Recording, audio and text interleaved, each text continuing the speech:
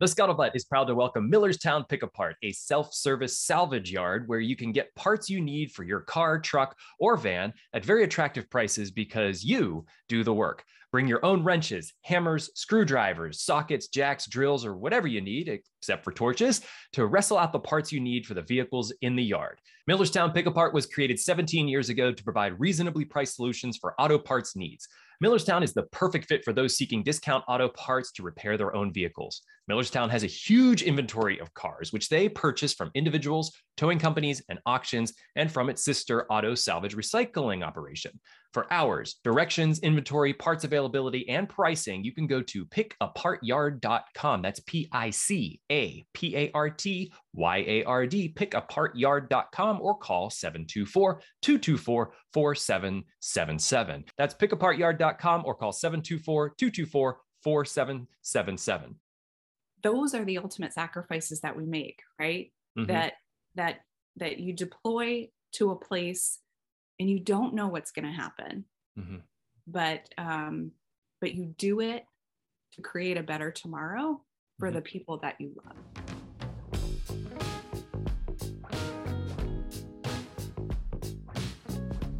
Welcome, everyone, to another episode of The Scuttlebutt. I'm your host, Sean Hall, Director of Programming with the Veterans Breakfast Club, whose mission is to create communities of listening around veterans and their stories to connect, educate, heal, and inspire. This is going to be the bookend of our season finale here.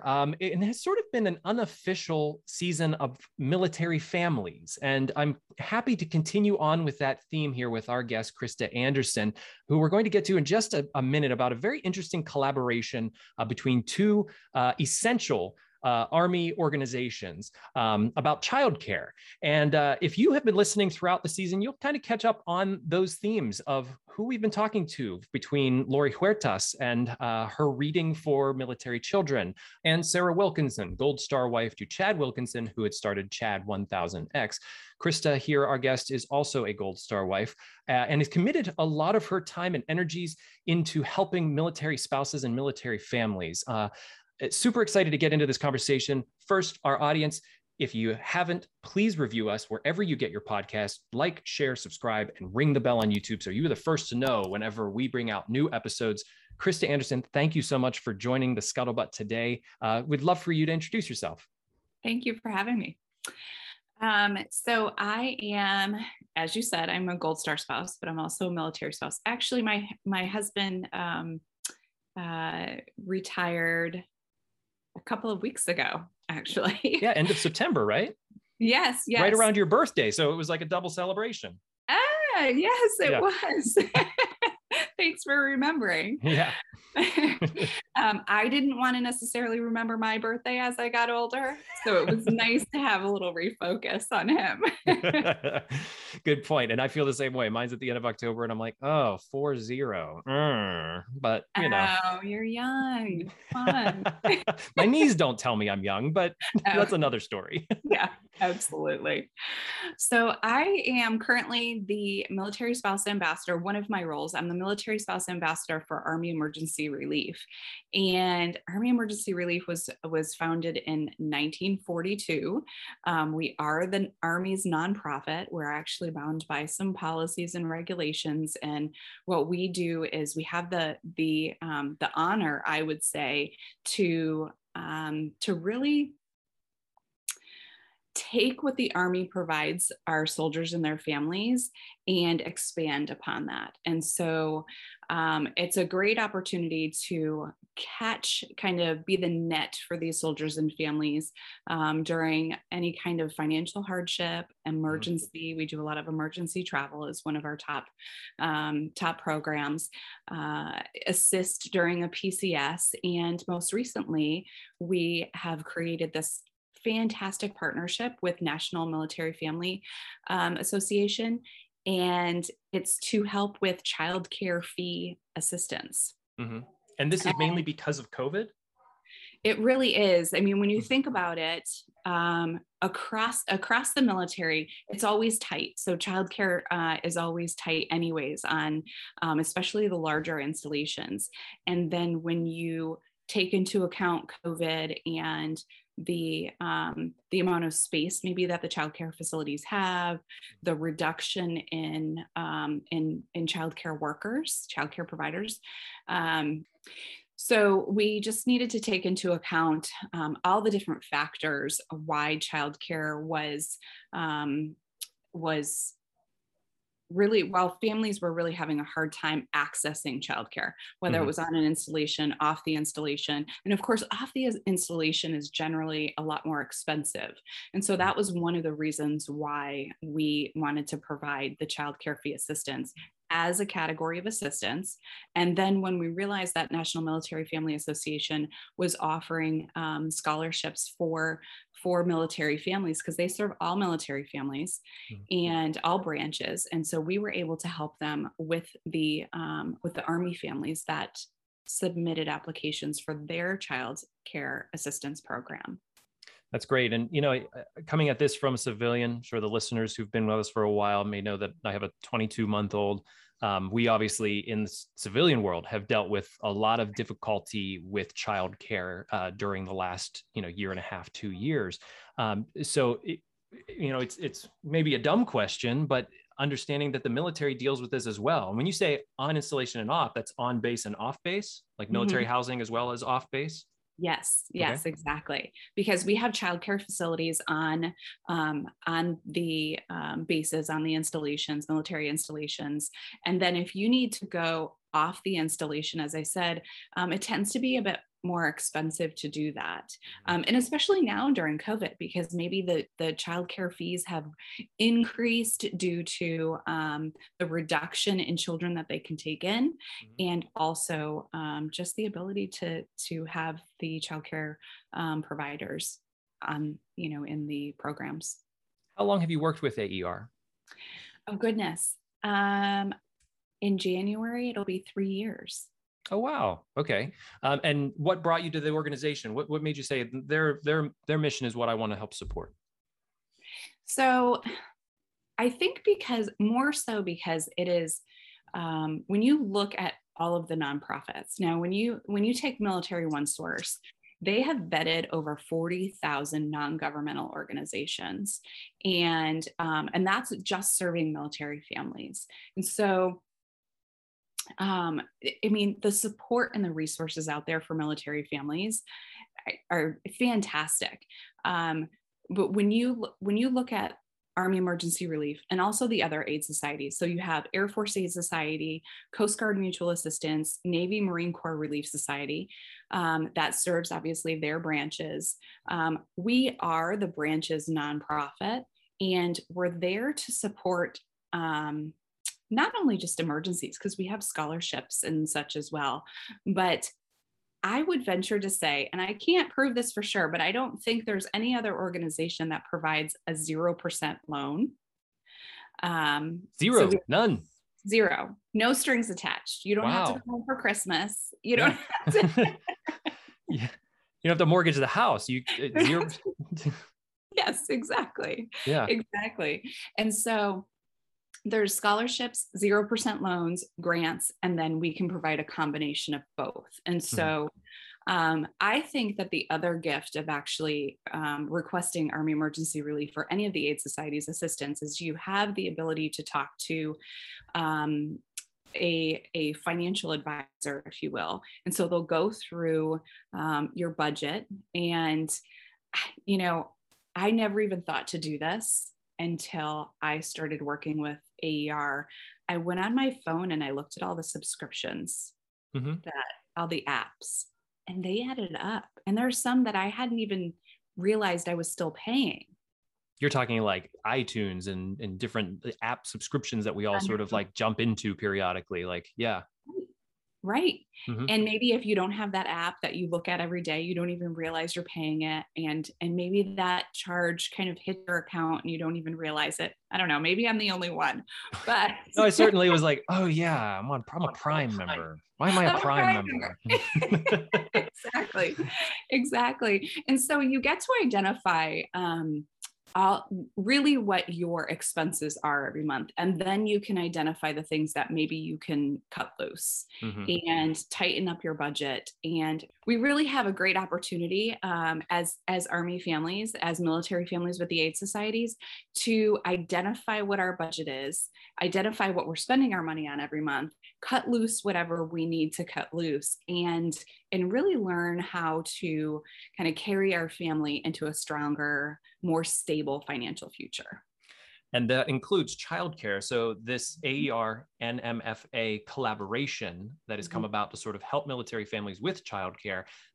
Is this a first of its kind collaboration? How did this come about?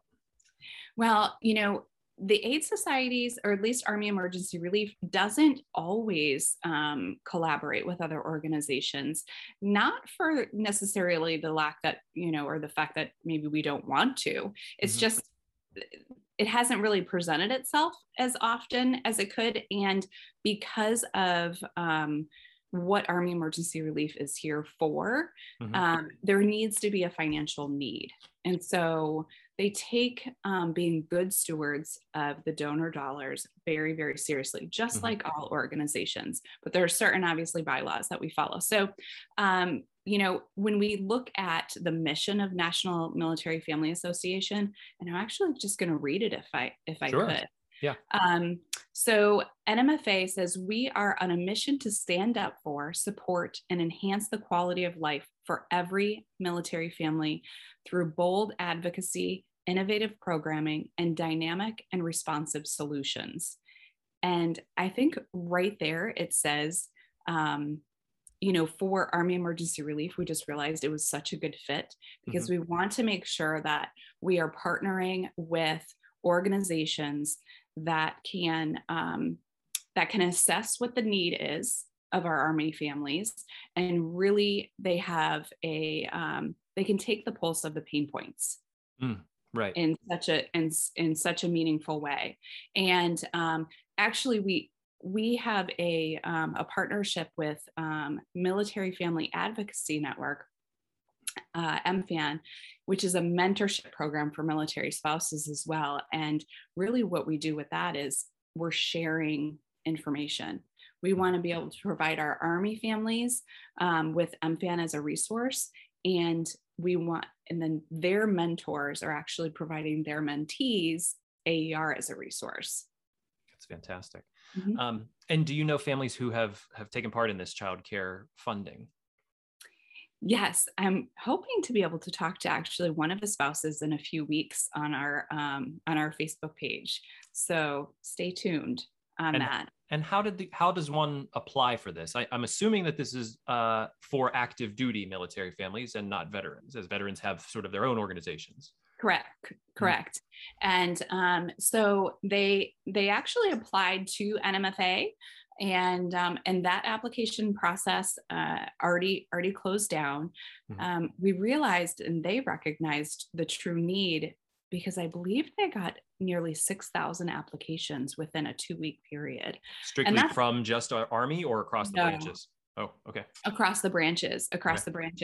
And so, but Army Emergency Relief and Air Force Aid Society as well, we actually partner in terms of NMFA has partnered with AER and Air Force Aid Society to provide soldiers, airmen, and guardians this support for childcare fee assistance. And you can apply to the actual aid societies directly now. So even though the NMFA program application has closed, you can still apply to the aid societies. And is this for all childcare, like a nanny, or is this strictly for childcare facilities like daycare or after school programs? I mean, it could be whatever the need is. And so we kind of look at and assess what the need is, and then and it's a case by case basis. And so it could absolutely be you need in-home care, or it could be you need to go off the installation, and I'm throwing this number out there.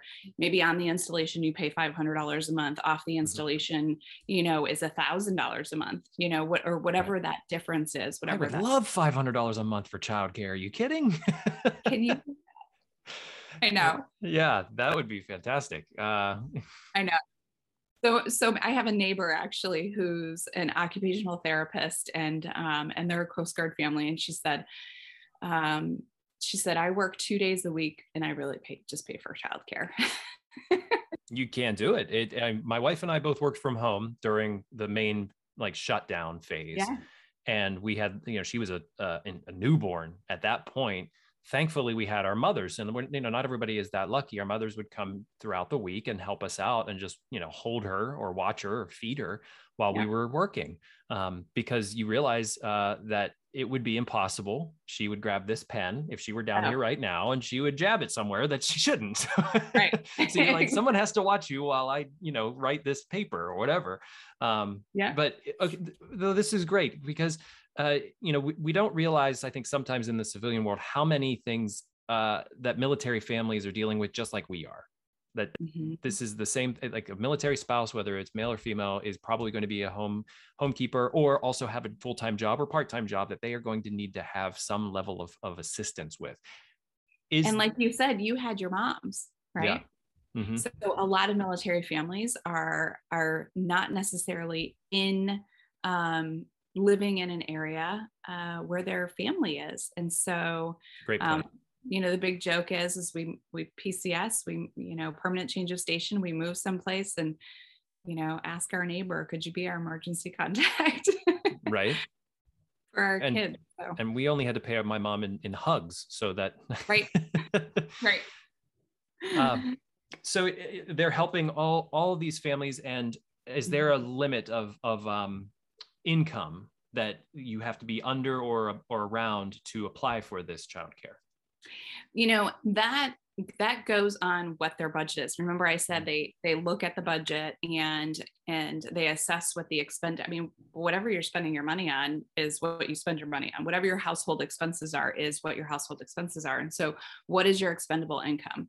And they go off of that, and that's how they assess what the actual need is.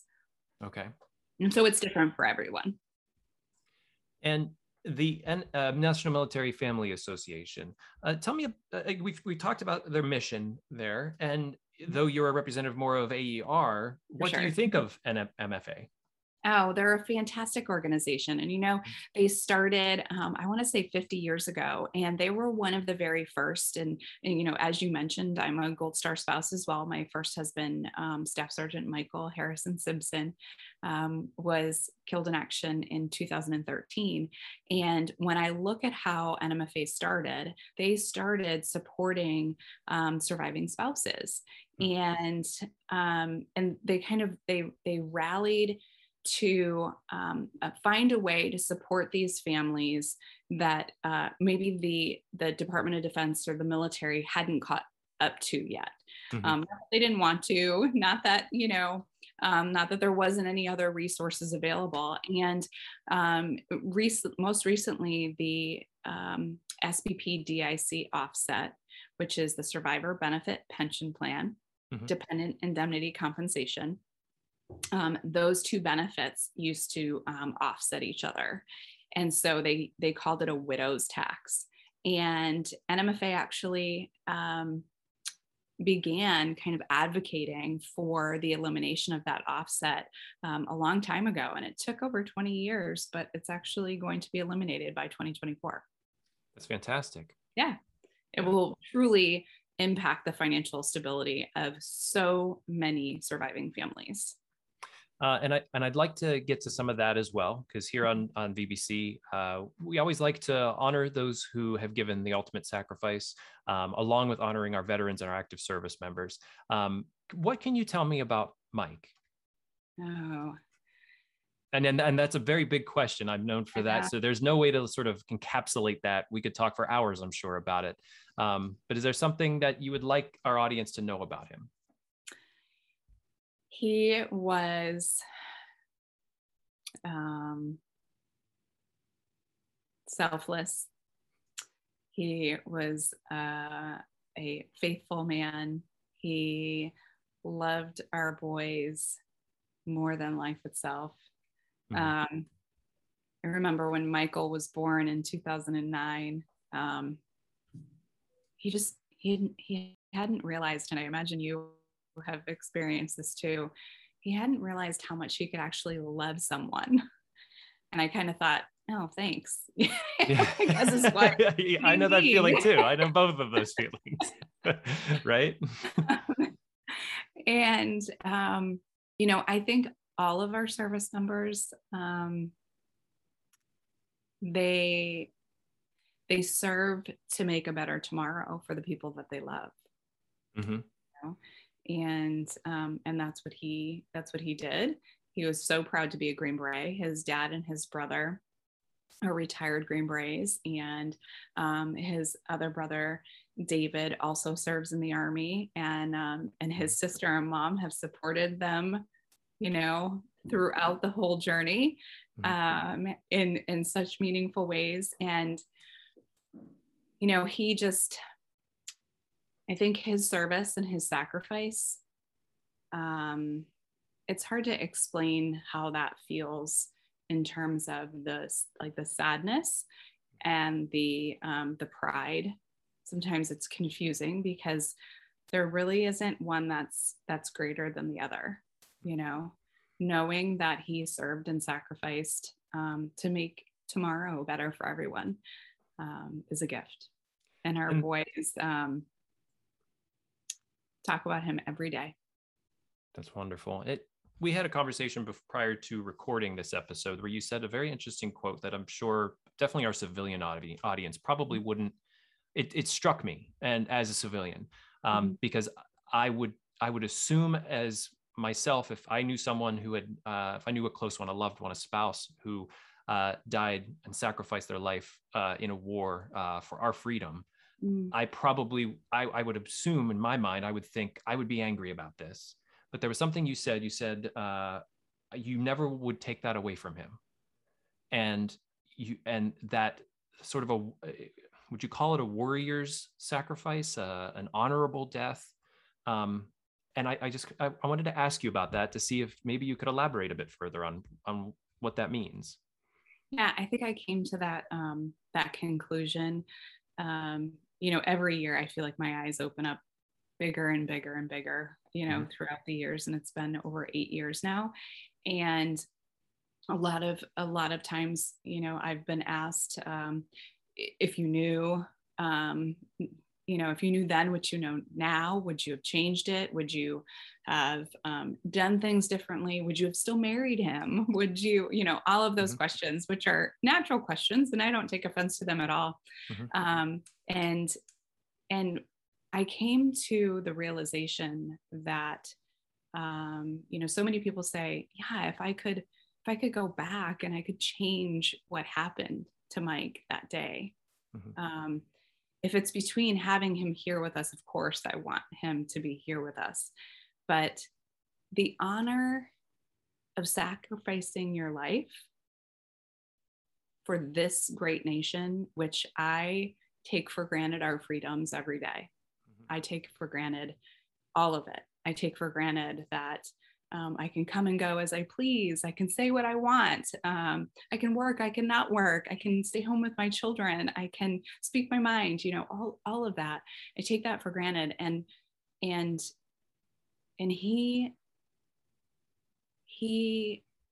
was given a gift, and so were we. It doesn't mean that I miss him any less. It doesn't make it any easier that he's not here. Right. And it doesn't mean our boys don't. A friend of mine said, you'll re-grieve with every developmental stage. So you imagine as they get older and the different experiences they have, how they go through that and walk through that journey. And so it doesn't mean that the pain is any less. It just means for us that we're so incredibly proud of him. And I would never take the honor of him giving such a great gift to us and our nation. I would never take that away from him. It's beautifully said. And I want to go back to the idea of what you said, like, if I knew then what I know now, because for our listeners, we'll have in the links at the bottom, an article, We Are the Mighty, that Tessa Robinson wrote about you, that sort of defines everything that you went through with Mike's passing and you and Gus finding each other. But one quote that I want to highlight within this article, because I think it relates to how the work that you're doing with AER is, and I'm going to read this. It says, "No one ever told me the incredible things our husbands would be doing while away from home, and that every mission would be for the good of our nation. No one ever told me about the amazing and wonderful things we would be doing for our families while they were away. No one ever told me how, as spouses, we would show up for each other in good times and in bad. No one ever told me that we would all be changing the world together, them abroad and us on the home front." And I find that quote, as I read through, it really stood out to me, because no one ever told you all these things. And yet it seems to me now that you want to be able to tell military spouses these things. You want to help to bring them along if they've not been in a military family, if this is the first time they've been connected with the military. This is a way for you to help them forward and understand more about this life, as you so eloquently put, the life binder, which I love that quote. You need to trademark that. But is that partly a reason that you've paired with AER and the work that you're doing?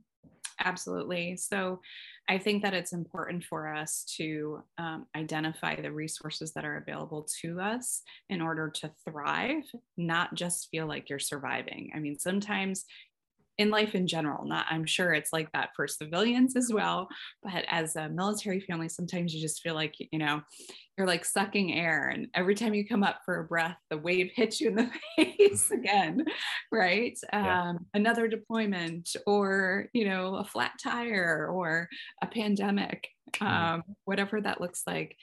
And so building your toolbox before you actually need what's in that toolbox. And so in your wise mind, you're identifying what you may or may not need, because I like to talk about the survivor benefits as well. And not everybody is going to need those, thankfully. But, I think sometimes when you're in the thick of it, it's easy to focus on the hardships, right? My husband's gone 8 months out of the year, or, it's been a 365 deployment. So that means they're gone the whole, I never experienced a full year deployment. Mike deployed before we got married for 15 months, but, as a family, I never experienced that. And I think it's really easy to live there, to live in the places of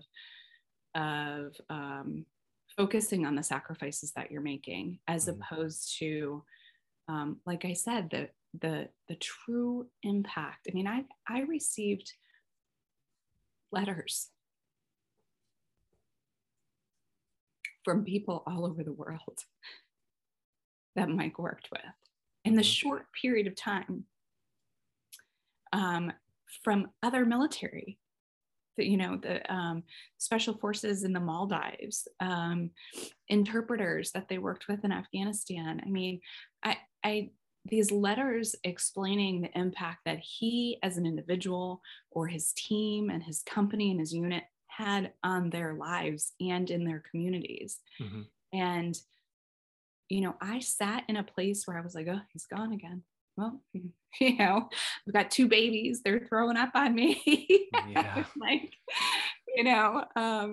and so it's easy to live there if you don't try to recognize. And then I didn't realize the bond that us as military spouses had until I watched them show up for me every day.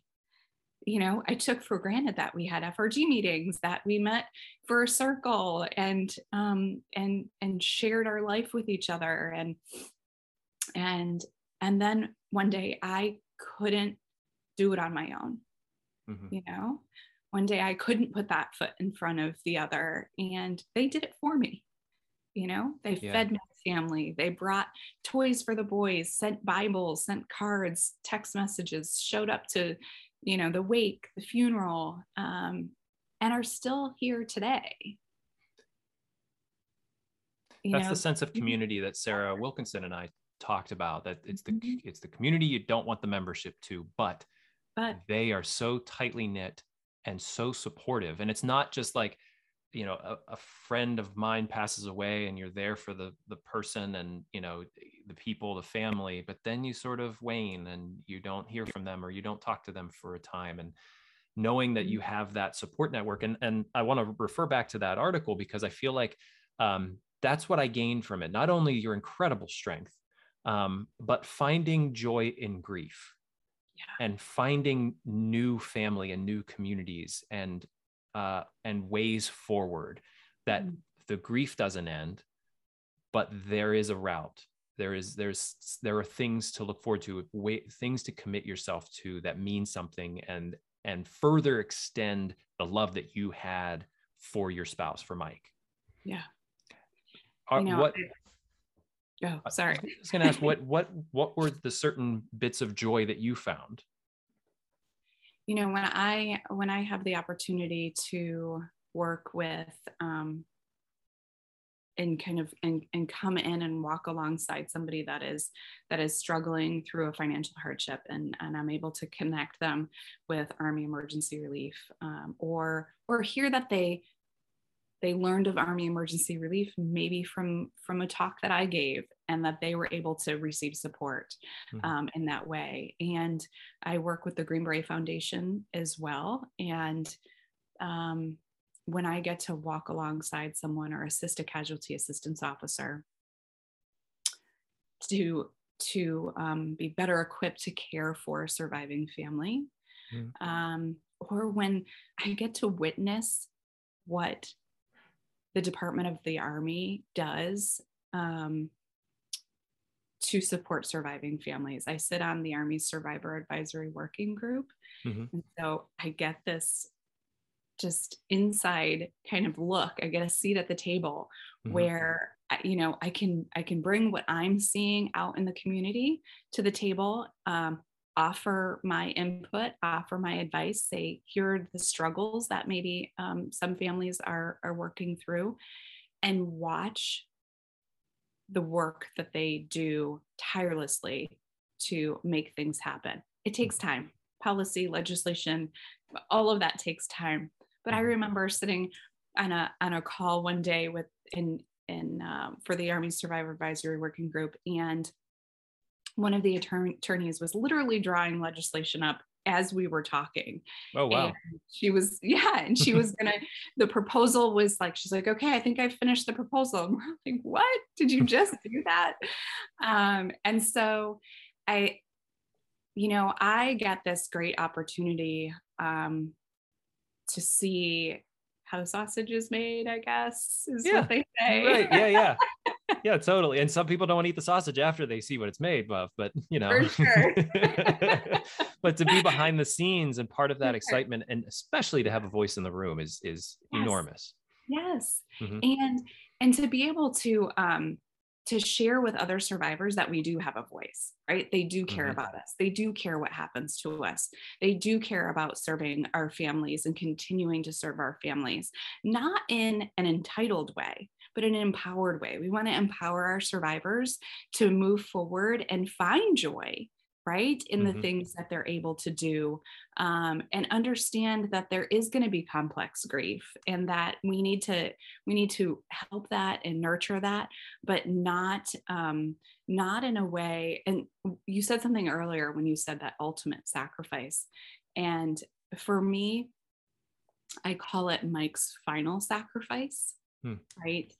And the reason why I refer to it that way, and from the boys and I, and from Gus and I, is that ultimate feels very unattainable. And I understand that death is right, but death is that final sacrifice. And for me, when I look at, and especially over the last 8.5 years, how I've seen service members and their families struggling in different ways, I think, how can I say that Mike's sacrifice is any greater than theirs? It's just different, right? Completely different.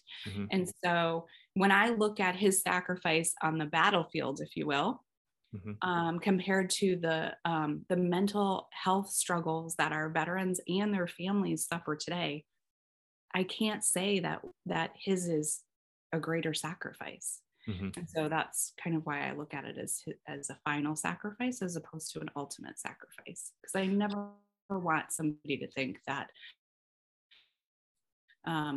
the sacrifice is greater or better or anything like that. It's just different. That's a really good point. And I really appreciate that, because I think that's become sort of part of the common vernacular is the ultimate sacrifice. Right. But I love looking at that a little differently as the final. That means a lot to me. That makes sense. Because I think that ultimate sacrifice is always achieved the moment that you enlist or commission, or as a first responder, the moment that, I was talking to a first responder the other day, and I said, thank you so much for your service and your sacrifice. And he's, oh, just like most of our military. And I said, my goodness, you deploy every day into your city. Right. I can't even imagine that. Yeah. Mm-hmm. And so, those are the ultimate sacrifices that we make, right? Mm-hmm.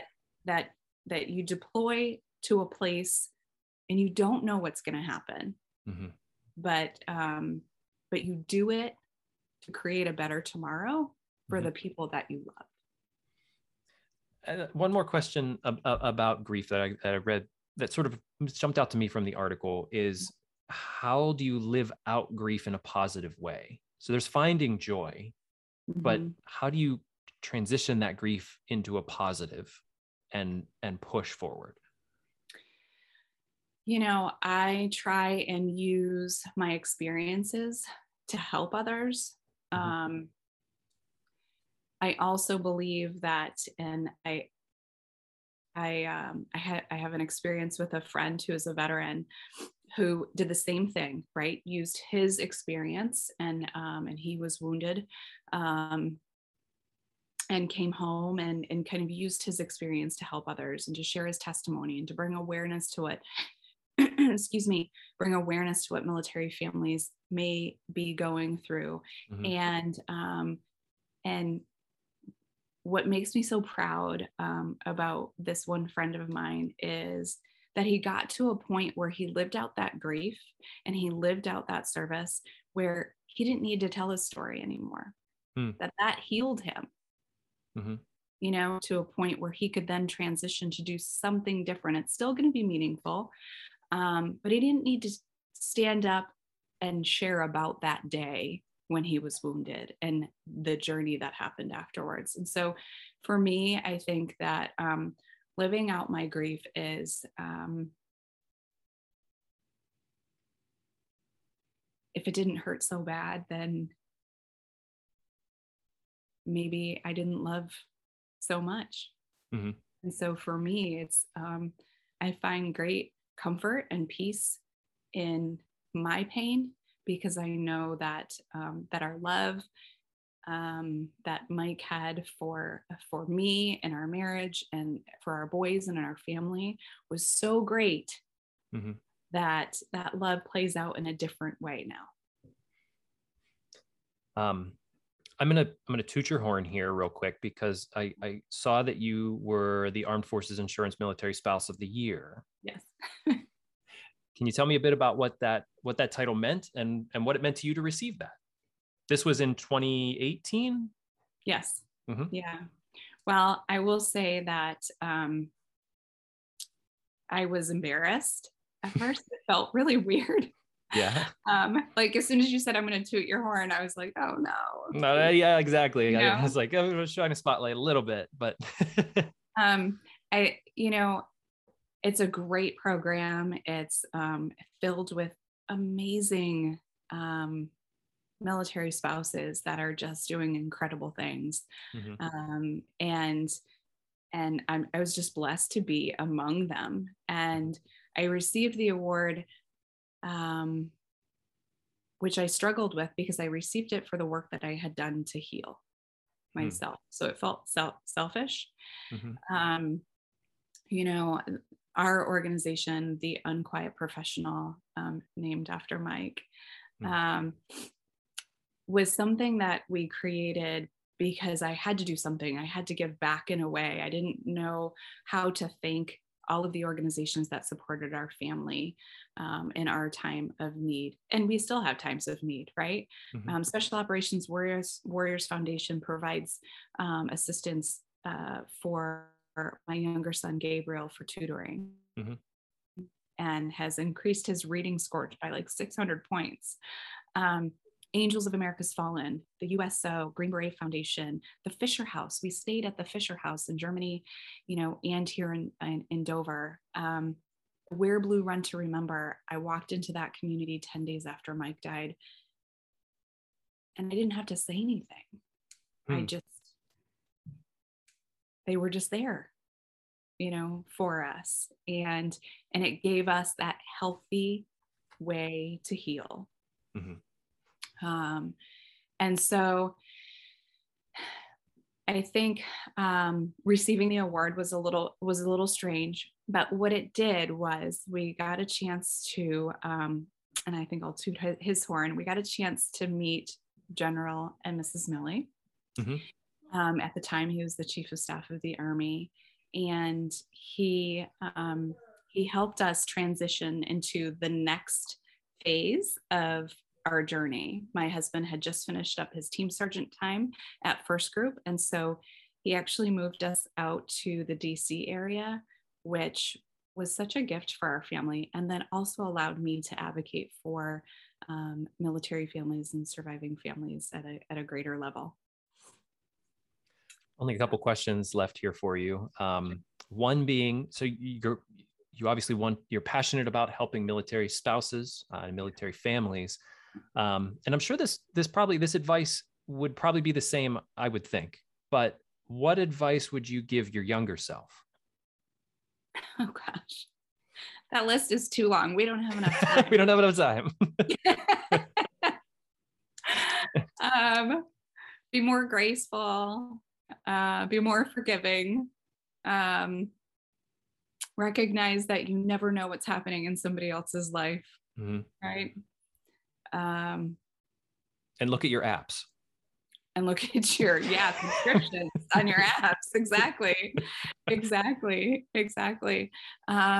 I think that I would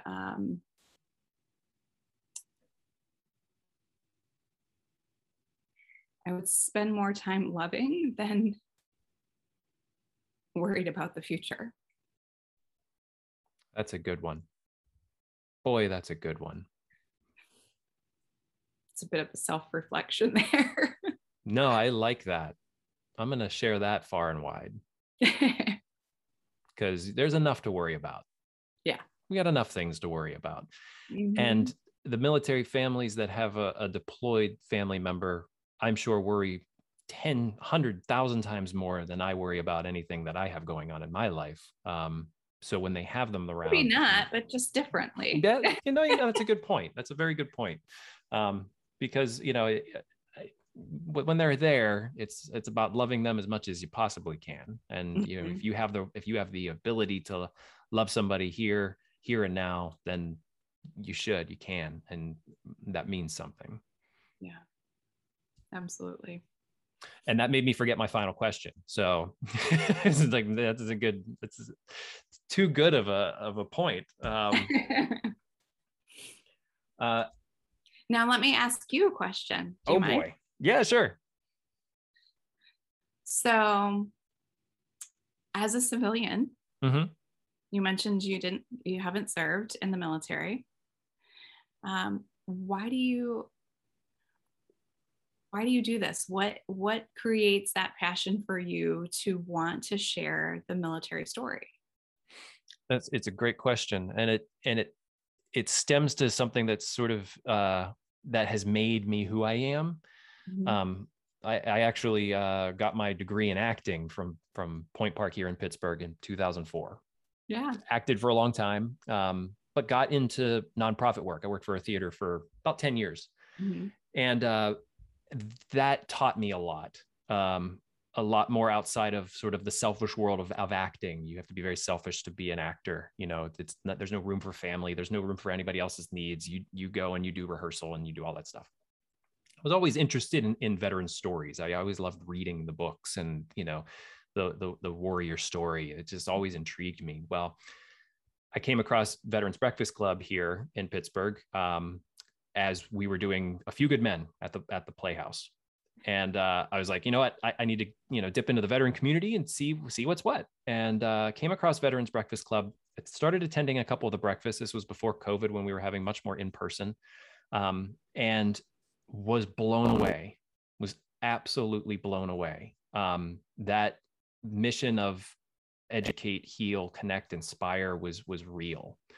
And I've always had a knack for storytelling and love for storytelling. And there was something that was raw and truthful and immediate about the stories that were being told within that space. And it was very different than the Playhouse, which I love sitting and watching a play and hearing the stories on stage, and you learn something and you're with a community there. And VBC was just different. I found myself in a spot that I was able to make a transition, and got up the courage to talk to the executive director, Todd DiPestino. And I'm very fortunate to be able to work for this organization. And over the last year and a half, I've not stopped learning. Every conversation, I learned something new. Every veteran I talk to, every military spouse, every Gold Star wife, Blue Star family, any era, any branch.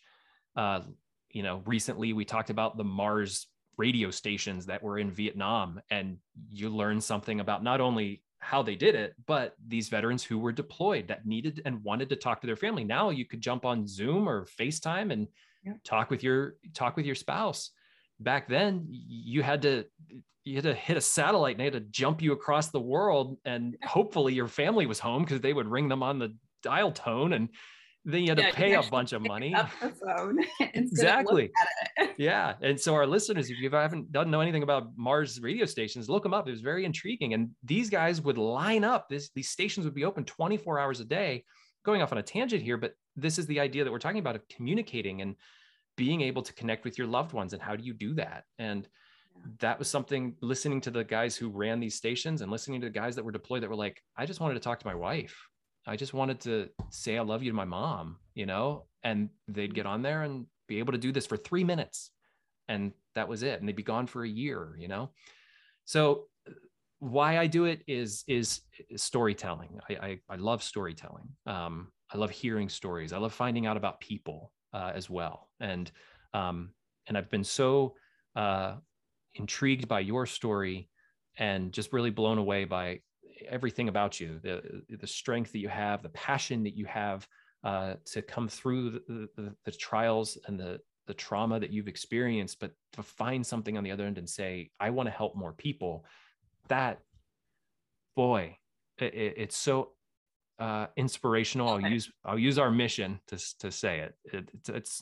There aren't really words to describe it.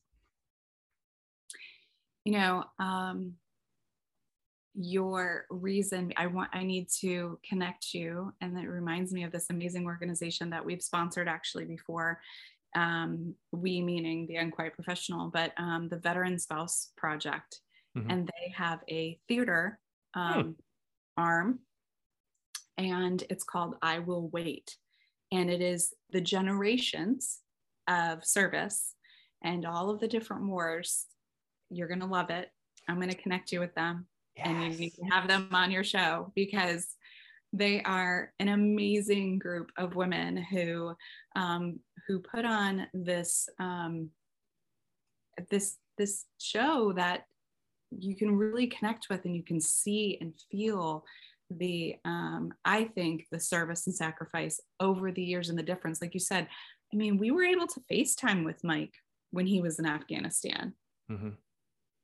As opposed to, and then we got to fly to Germany to be with him after he was wounded. He died 5 days after the attack. But his parents, his siblings, myself, we were there with him. That didn't happen then. No. You got a telegram. Right. And even in your beautiful article, you mentioned that even as he was interred and brought back to the States, a lot of those families that were there, you at least got to be with him at the end. And these families, they saw them deployed, and that's it. The next time they saw them was when they were brought back. And it's heart-wrenching. It was tough to read that specifically, to think like, I can't imagine seeing my daughter go anywhere outside the room, but not knowing that if I'm ever going to see her again. These are the things that we as civilians take for granted. We don't know anything about. And that's what I hope in some way our podcast can sort of start to educate people and help them to understand a bit about what the sacrifices of the military families are going through. And I think the other, one of the big things that I've learned over time is, this is everything, right? Comparison is evil. Because, Mike's parents and I talk about this often, and, I tell them that I could never imagine losing my son. Yeah. And they look at me and say, they can't imagine losing each other. Right. Mm-hmm. And so, and I don't have siblings. I mean, we forget a lot of times that, that the siblings have had this person their whole entire lives, probably. Mm-hmm. Right. I mean, Mike was 30 when he died. And, he was the youngest of 4. And David, Abby, and Isaac had him for 30 years. And, it's easy to focus on the spouse and the kids and the parents, but we forget about that bond as siblings that they have, and the grief and the loss that they feel with that. And but not comparing, because I don't know what it's like. I mean, I'm an only child, so I have my own issues, obviously. That's a whole other podcast. That's a whole other podcast. But never comparing, because you can say that there was one situation it's completely different than the other, and it's not better or worse. It's just different. And and I think one of the things that has really struck me over the years is the survivor's guilt that our service members go through due to the loss of our fallen, whether it's overseas or whether it's here in the US. And I need them to understand that they're here for a reason. Mm-hmm. And that reason means something. And they weren't meant to be the one to die at that time. Right. And I hope they hear that from me, from my heart. Which did remind me of my final question. Yay! Because I think that is such a great point for the military, for the active military, the survivors of a battle or whatnot. But for the civilians, what advice would you have for civilians? How can we help support Gold Star wives, Gold Star families? What are different ways that we can engage and connect? Oh, there's so many organizations out there. I always say, connect with the organization that touches you the most, just like you did, right? Mm-hmm. Of course, our branch relief societies, as I said, Army Emergency Relief, Air Force Aid Society, Navy Marine Corps Relief, and Coast Guard Mutual Assistance, they all support survivors as well. Mm-hmm. And then there's the smaller organizations. I call them kind of the main ones under the branches, and then all the ones underneath. I work with Special Operations Warriors Foundation, that's specifically for surviving families. And I think there's a couple of things to remember, as I would like civilians to remember, is that as an individual, as an American even, we all serve in a different way. Mm-hmm. And it's all very meaningful. There's jobs that have we not learned anything through the pandemic on what's an essential job, right? Maybe, and what isn't. Right. And identifying, I mean, would we have thought when we look at particular job descriptions across the US that that person would be essential to our life, our everyday living. Right. And so to identify that and to look at that and to consider that, and that we all serve in our own way. Just because you haven't signed up and enlisted or commissioned in the military doesn't mean you don't serve this nation in a very meaningful way. Right. But to be able to get involved, I think that if you do have the time, talent, or treasure to support a military organization, to find one that really, because to me, as a founder of a nonprofit and then who volunteers and serves with multiple nonprofits, it's really important that the donors find passion in what we do. That's right. Because we want you to get out of what we do just as much, right? Just as much of a benefit. And then you're going to talk about it even more. So spread the awareness of it. How does one donate to AER? You can go online to armyemergencyrelief.org and donate there. And we also, so I do a Facebook Live actually every week on different things. So if there's, I like to bring other people on to our, to share resources. So we might get an invitation soon. Oh, excellent. And we'll be sure to blast that out if you're okay with that, so people can know. Absolutely. But we like to show that there's a quote that I heard many years ago, and it struck me, and I think kind of sums everything up. And she said, "There's nothing more beautiful than a community coming together and choosing you." You need like 15 mics so that you can drop them all like right in a row. Just like, I feel like this whole conversation has been mic drops. So. And none of them are really my words. I'm like, and I heard this quote. No, but still. I mean, some of them are, I guess. Oh my goodness. That's a great quote. And I think the last one that I will say is from St. Ignatius Loyola. And Lord, help me to give and not count the cost. I have about 15 people I want to say that to. Yes. But you're I'll right. make you little business cards. That's going to be on my business card in a QR code so that, I can sell it on a hat or something. Krista, I want to thank you so much for coming on to the Scuttlebutt. It's been an absolute pleasure and an honor to have you on here and to tell us about all of the wonderful work that you have been involved in, and to honor Mike and talk about your family. It's meant a lot to me, and hopefully it means a lot to our audience. Any final words? I'm going to give you one more mic to drop. Oh my goodness. Well, don't forget to go to armyemergencyrelief.org to look at all the amazing things that we're doing. There's a ton of blogs there too that are written by our partners and other resources.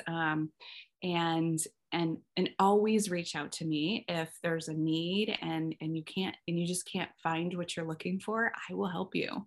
I promise. It may not be AER, it may be another resource, but we will get you everything that you need when you need it. So thank you so much for your time and having me on. Of course, definitely. And to our audience, please remember to review us wherever you get your podcast, and like, share, subscribe, and ring the bell on YouTube. We will be back for another season of the Scuttlebutt.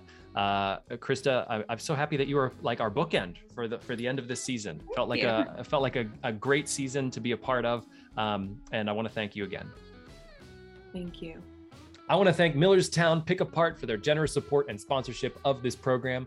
For Millerstown's hours, direction, inventory, and pricing, go to pickapartyard.com. That's PICAPARTYARD.com. Thank you so much, Millerstown, and we'll see you on the next Scuttlebutt.